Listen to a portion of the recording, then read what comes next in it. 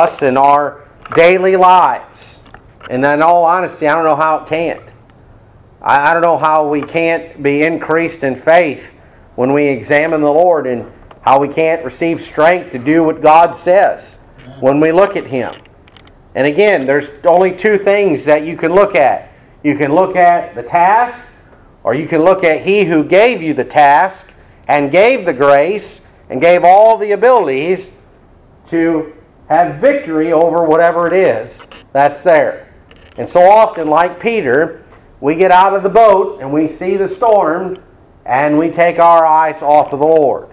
And so we want to make sure that we're looking unto Jesus, the author and finisher of our faith. Now verse 1, it says, "And it came to pass after these things that God did tempt Abraham, and said unto him, Abraham, and he said, Behold, here I am. And he said, Take now thy son, thine only son Isaac, whom thou lovest, and get thee into the hand of Moriah, and offer him there for a burnt offering upon one of the mountains, which I will tell thee of. And Abraham rose up early in the morning, saddled his ass, and took 2 of his young men with him, and Isaac his son, and clave the wood for the burnt offering, and rose up and went unto the place of which God had told him. Then on the 3rd day Abraham lifted up his eyes, and saw the place afar off. And Abraham said unto his young men, Abide ye here with the ass, and I and the lad will go yonder and worship, and come again to you. And Abraham took the wood of the burnt offering, and laid it upon Isaac his son, and he took the fire in his hand, and a knife, and they went both of them together. And Isaac spake unto Abraham his father, and said, My father. And he said, Here am I, my son. And he said, Behold, the fire and the wood, but where is the lamb for a burnt offering? And Abraham said, My son, God will provide himself a lamb for a burnt offering. So they went both of them together. And they came to the place which God had told him of. And Abraham built an altar there, and laid the wood in order, and bound Isaac his son, and laid him on the altar upon the wood. And Abraham stretched forth his hand, and took the knife to slay his son. And the angel of the Lord called unto him out of heaven, and said, Abraham, Abraham. And he said, Here am I. And he said, Lay not thine hand upon the lad, neither do thou anything unto him, for now I know that thou fearest God. And again, this fear is not where Abraham was terrified of God, but rather he reverenced Him. And he saw God as being the only potentate who was worthy of all obedience. That's what this fear is. It's that filial or fear we ought to give unto our earthly father, and even our mothers, that we obey them. That's the kind of fear here. This isn't, he was scared to death not to do it. No, it's because God said, this is what I want you to do. And so he trusted God, and he did it. And he was going to leave all of the working out of everything unto the Lord. That's what this fear is. And it says here in this verse, it says, For now I know that thou fearest God, seeing thou hast not withheld thy son, thine only son, from me. And Abraham lifted up his eyes, and looked, and behold, behind him a ram caught in a thicket by his horns.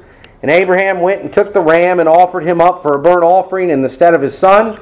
And Abraham called the name of that place Jehovah-Jireh, as it is said to this day, In the mount of the Lord it shall be seen.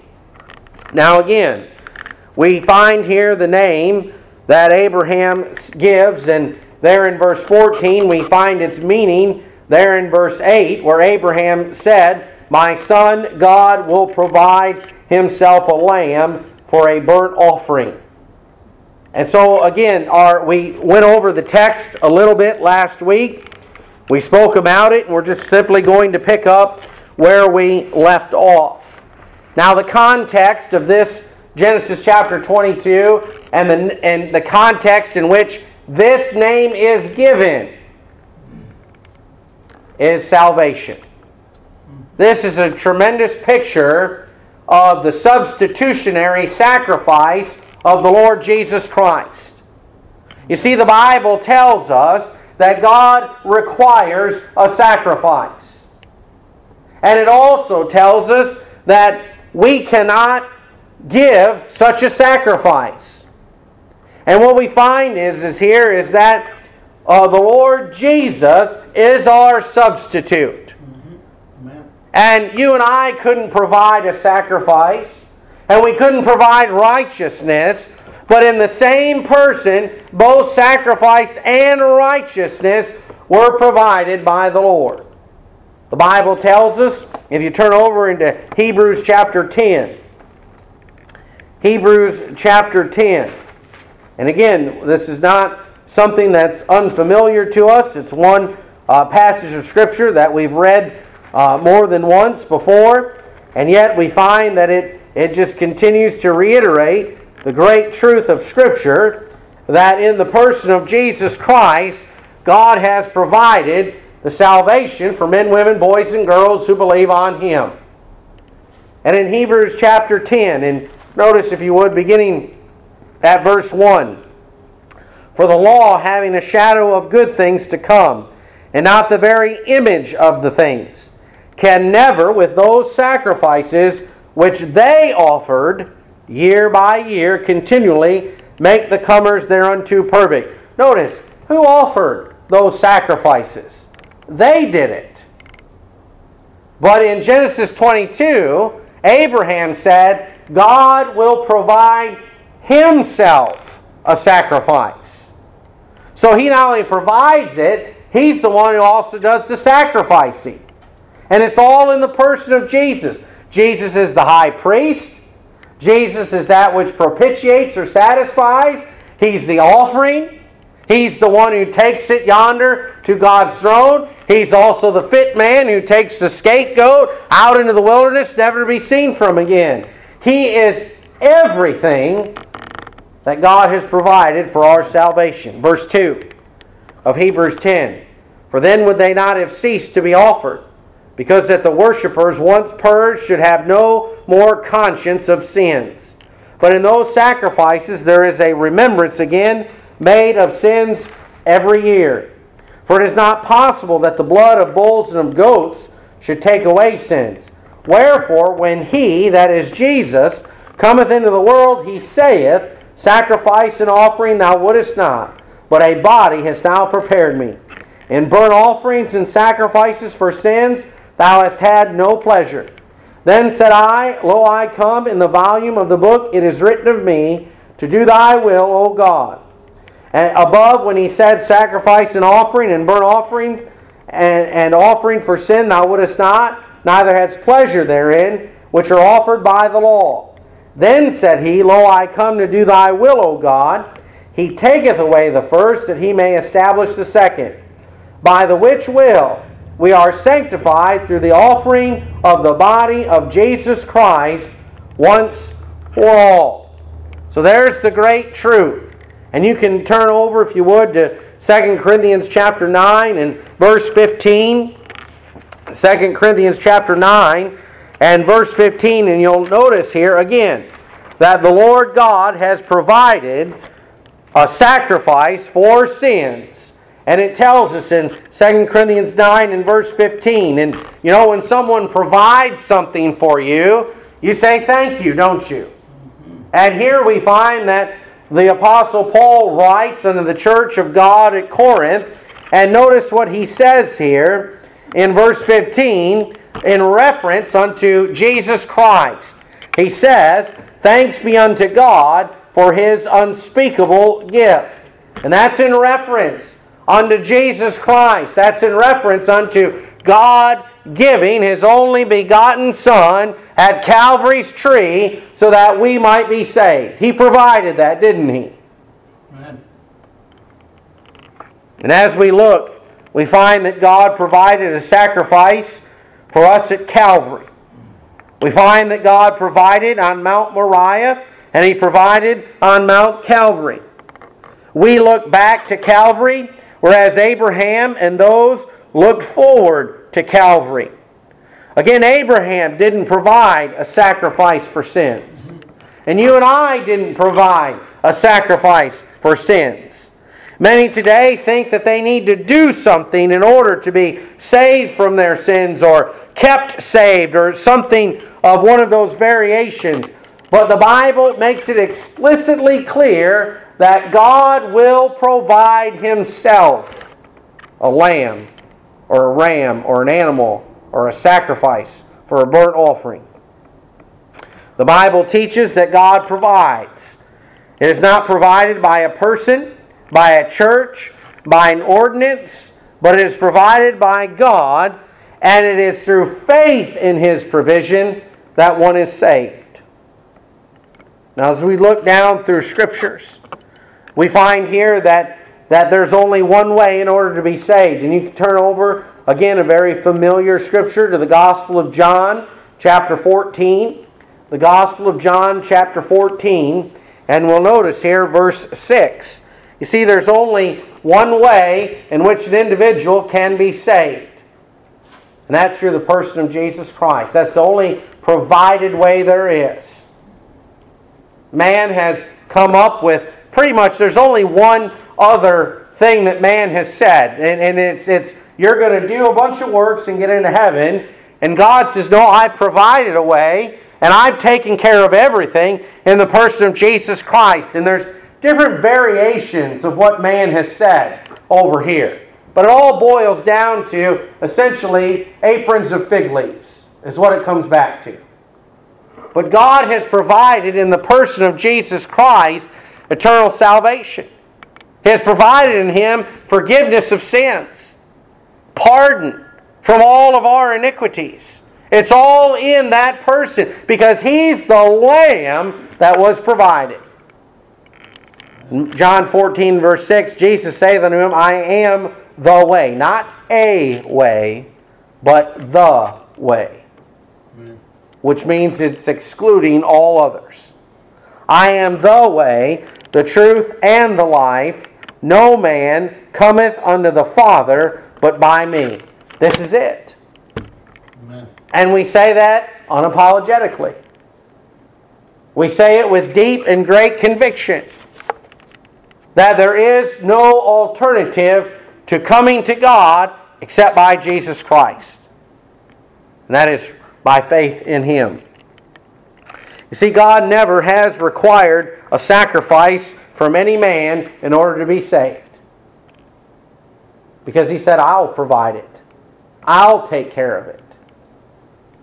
He says, I'm going to do it. And you know why He had to do it? Because we couldn't offer anything. So substantial, so sufficient. We couldn't offer a sinless sacrifice, could we?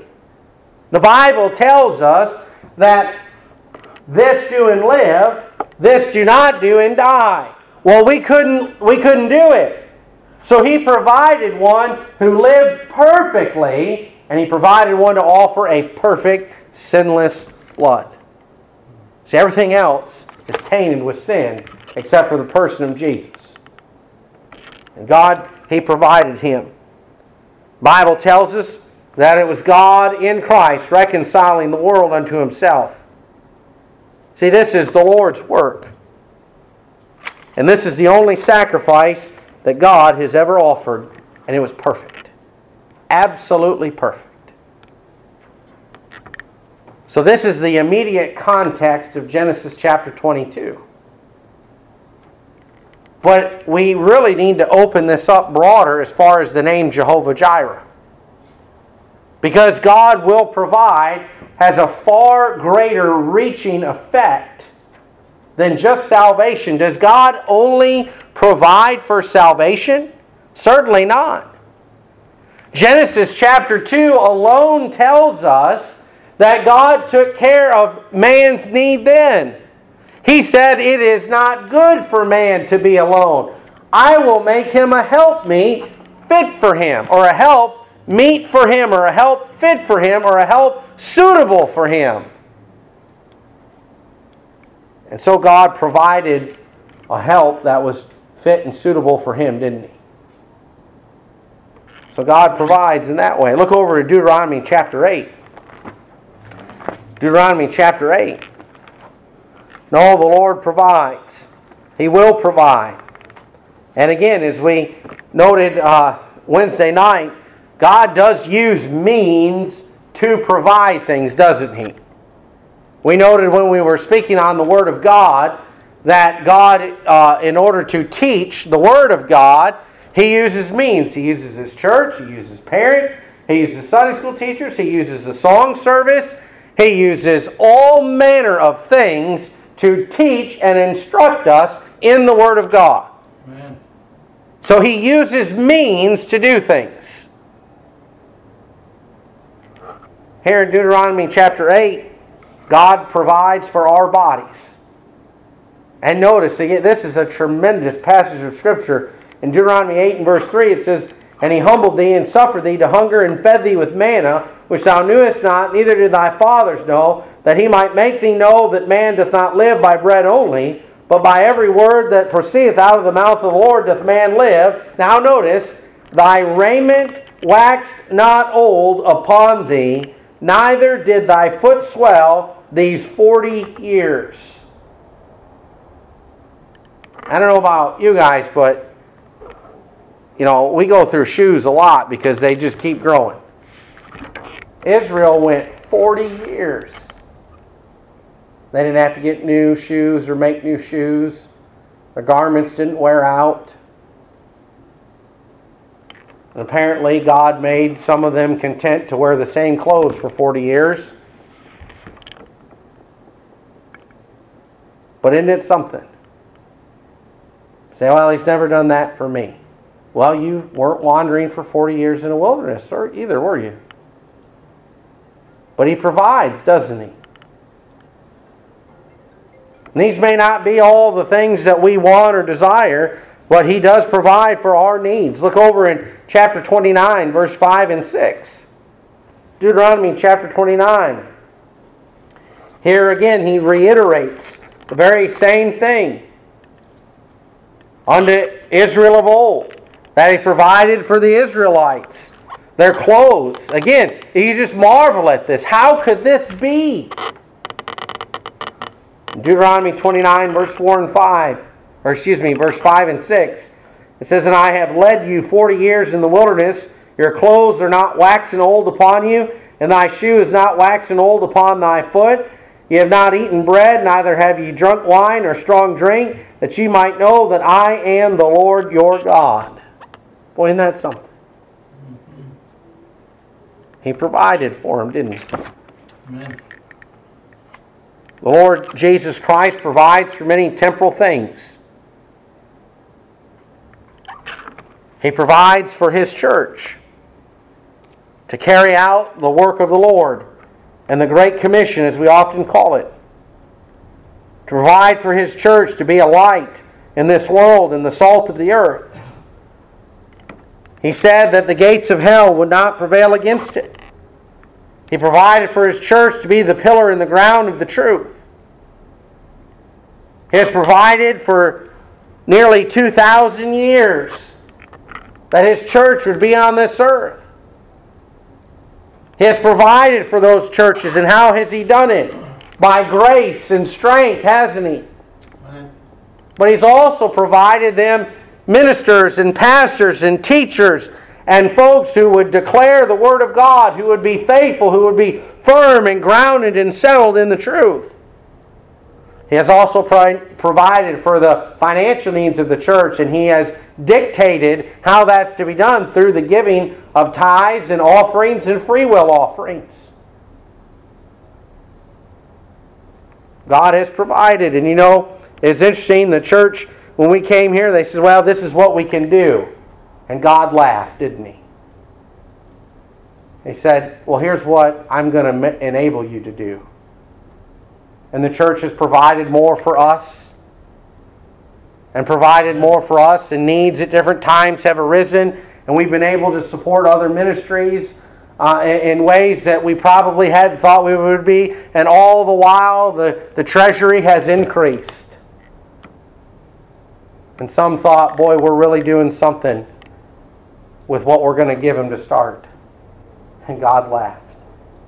He said, I'm going to provide. And He did provide. But you look back at that name of God, And it doesn't say, and God did provide. It's God will provide. It's a continuous word. God will provide.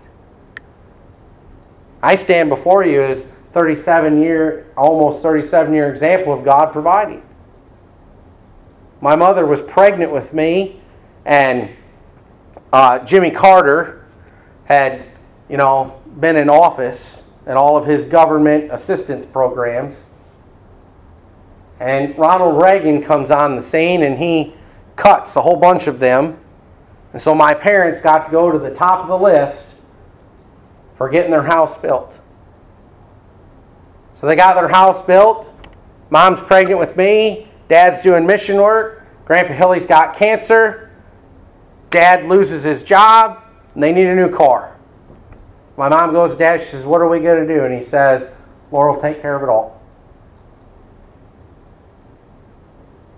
They're still in that house. They don't have that car anymore because it waxed old. But he provided. Amen.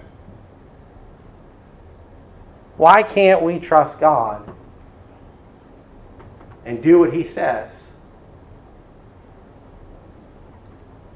When He said, "My name is Jehovah Jireh, I will provide." Amen. And there are times when things get real lean, don't they? But He still provides in the lean times. And those lean times are meant to strengthen us, that we would trust Him and rely upon Him, that He will provide.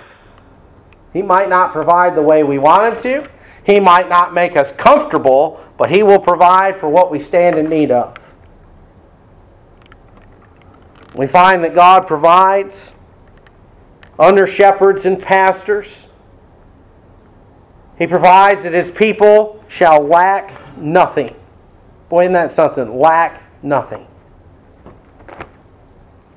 He provides for grace for His people to serve. In fact, Paul said, "I do not frustrate the grace of God." Listen to what Jeremiah wrote, Jeremiah 23:4.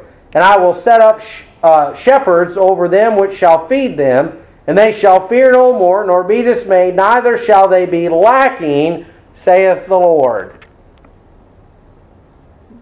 God said, "I'm going to set up shepherds over them. They're not going to lack anything." Isn't that something? God has provided, first and foremost, for the sin question. And I don't know, maybe I'm just stupid enough to believe that if God can take care of that sin question, He's going to take care of everything else. Now that doesn't mean that we can be irresponsible. And we can just live however we want and say, well, God will provide. But there are things in the Scriptures that God says, this is what you are to do. And His provision is for the things we are to do. And sometimes we take His provision and we use it irreverently. I mean, what if Abraham would have saw that ram in the thicket and said, all right, and still offered Isaac, but took the ram down the mountain and says, we got supper? That's not what it was for, was it? That was the substitutionary offering for Isaac. And sometimes that's what we do. God provides, and we don't use it like He intended us to do. Amen. But He will provide, that I am sure of. You know, I've seen folks who, they try to provide for themselves. And they just need to trust the Lord. They're not God. You can't provide for yourself. But God will provide, and He may provide through you, but it's God who does the provision. And so may the Lord help us to behold this great name and to view it. If you're here and He hasn't taken care, or you haven't had the question of sin in your life taken care of, He's the only one who will. And He'll take care of everything else. So may the Lord help us. And we'll have a brief intermission until 11 o'clock.